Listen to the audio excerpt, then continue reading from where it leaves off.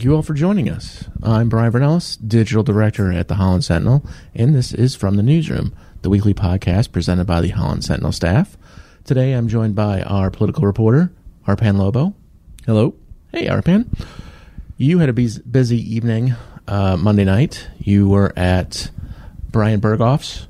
Berghoff. Yep. Not Berghoff. Berghoff. He officially announced his candidacy for District 2 seat, currently held by U.S. Representative Bill Huizenga. Talk about the evening. It was at Brew Merchant. It sounded like it was quite an eventful evening. Yeah. So the event was slated to begin at 6:00. I got there at 5:30. Thinking I'd be early, thinking I'd get a good vantage point. Right. It was packed. It was packed at 5:30, and it only got more crowded as we got closer to the start. Brew Merchant was probably over capacity, but nobody said anything about it.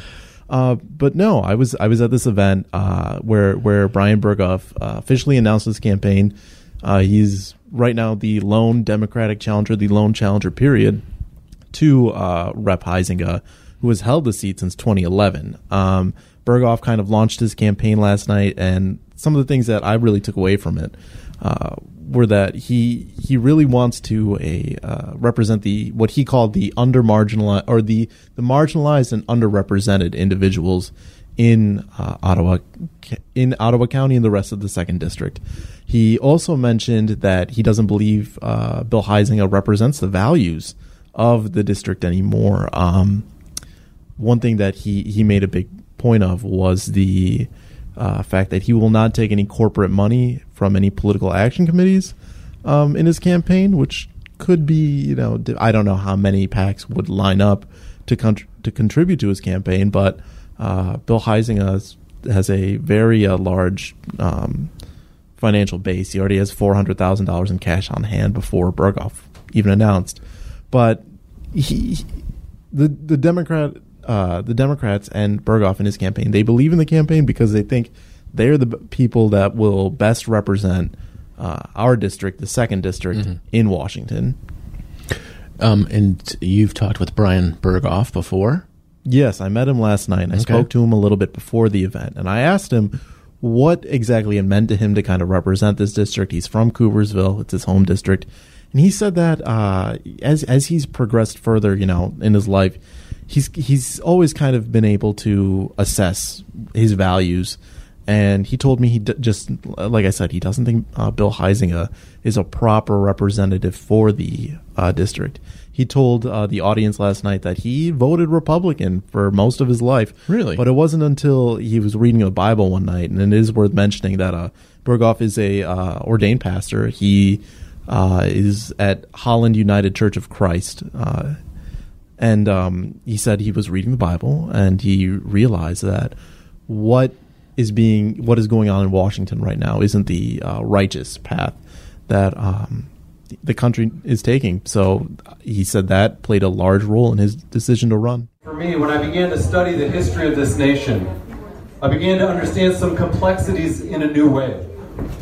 That it wasn't enough to say work harder to someone when there were entire systems and structures stacked against their success.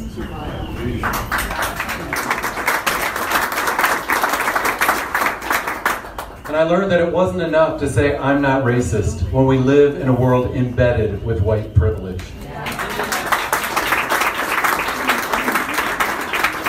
And I also learned that many of the policies and politicians that I had unquestionably supported were actually standing in opposition to so many of the biblical values that I had been taught. How could I love the stranger while supporting oppressive immigration policies? How could I love my enemy while supporting unprovoked military interventions? How could I help the poor while supporting policies that were designed to line the pockets of the wealthy while being harmful and oppressive to those most in need? And he plays a pretty large part in the community involvement. He's active in a lot of community issues. I don't know if you want to speak about that.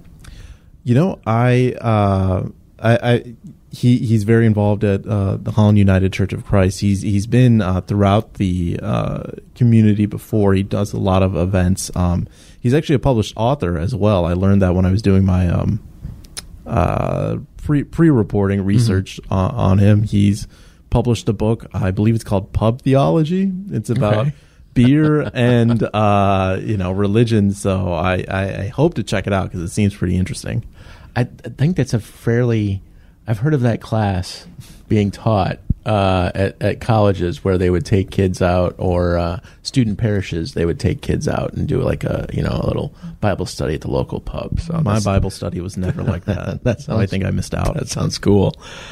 He spoke about, and you brought it up as well, that he would be representing the marginalized and underrepresented. Did he discuss about who somebody brought it up on our Facebook post? Who exactly does that aimed at? Who does he have in mind that's underrepresented and marginalized? He didn't name a specific population, but he alluded to in a lot of different situations. People on the LGBTQ community. Mm-hmm. He mentioned that people shouldn't be governed differently if they love differently. Mm-hmm. He mentioned people of different religions, different faiths. He said people shouldn't be governed differently if they believe in different religions or no religion at all. And coming from he comes from a religious background, obviously. He's a Reverend Brian Berghoff. I think it was important for him to kind of put that out there. He said. Separation of church and state will be a major tenet of his campaign and his tenure. Okay. And so I think that his campaign is being launched at on the basis of sort of not maybe morality, but I think that he believes that this is the perfect time and it's the right thing to do. And so even though I'd grown up learning about Jesus and the importance of believing in him, I somehow had missed what he was actually saying. And here's the truth. I do not see the values of Jesus reflected in our current political leadership.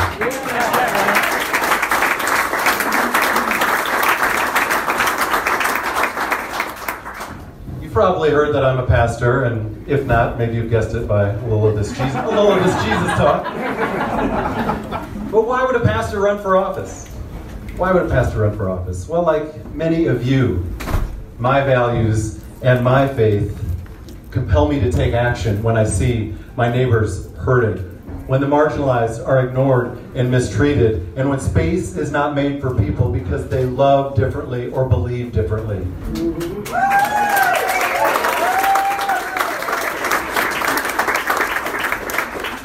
In fact, I've grown to love and respect people of other faith traditions as well as those who claim no faith. For the past 10 years, I've gathered with all kinds of people: Baptists, Catholics, atheists, humanists, CRC and RCA people, Buddhists, Jews, Muslims, and I've met with them in settings just like this, to sit down together and talk and look each other in the eye and see one another, not the other, but a fellow human being. And you mentioned he won't be accepting any campaign funds from PACs.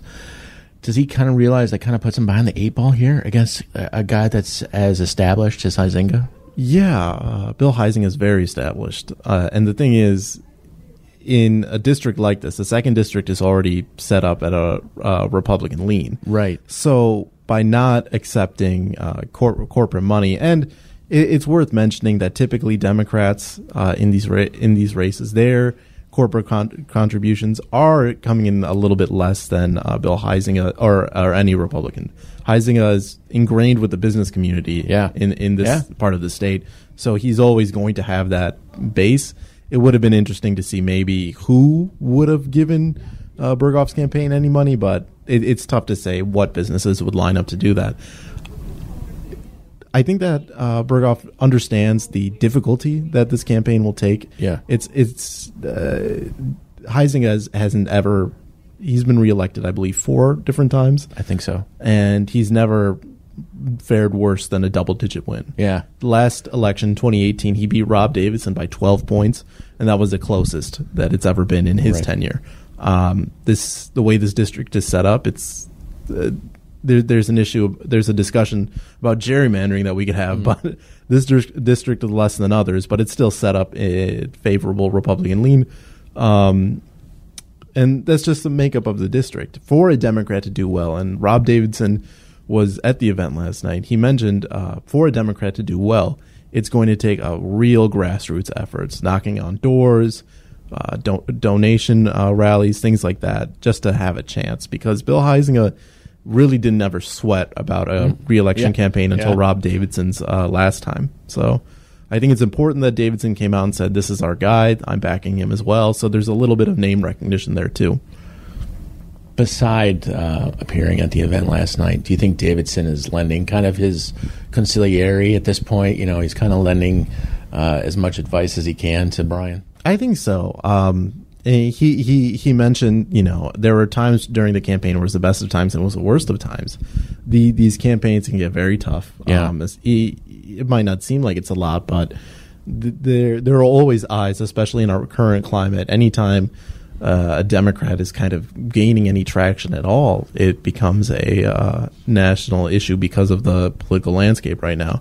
In a Republican district, I think that Davidson will be an asset to Berghoff and the rest of the Democratic kind of hierarchy in this district. They have seen steady improvement over the past few years. So even if Berghoff maybe he doesn't win, but if he beats or if he gets it closer than Davidson has, that'll be a clear sign of improvement for them. They put a dent in the armor, so to speak. Right. If you can get it below 12, then I think this becomes if we get it down to the single digits, I don't think it becomes a foregone conclusion that a Republican will represent this district. Right. Yeah. And did he? What would you say were some of his top issues that he would like to see addressed if he gets that? If he does win the election? He didn't mention any specific policy issues, but he spoke about economic equity. He spoke about how wages and inflation aren't corresponding in terms of or there isn't a correlation between their growth. Right. Wages are stagnating while inflation is increasing. He spoke about affordable housing and other inequity issues too. And affordable housing is something right here in Holland that we speak about a lot. So things like that. I'm trying to think of anything else that he mentioned off the top. But well, Davidson is a physician, so and one of his key points was the ACA. Right. So I would think that's up there as well. Right. And the Ottawa County Democrats chair, Kim Nagy, she mentioned that specifically that Huizenga has voted to repeal the ACA without a replacement plan, and the Affordable Care Act has been controversial since its start, but it was an issue that a lot of Democrats won on in 2018. Right. Any final thoughts before we wrap this up? It's still terribly early in this race. We've spoken so much about District 3 because that's its own chaos. But the makeup of this district, leads you to believe that Brian Berghoff is the guy for the Democrats, and you don't think that someone will challenge Huizenga in a primary. But it'll just be interesting to see how this plays out. I think that there's so much energy being put into campaigns now. It's really encouraging to see on both sides people really getting out to support their candidate and kind of protest for what they believe in, what they believe is right. That sounds great. Thank you for joining us, Arpan, and thank you for joining us as well at home. We will see you next week on another episode of From the Newsroom.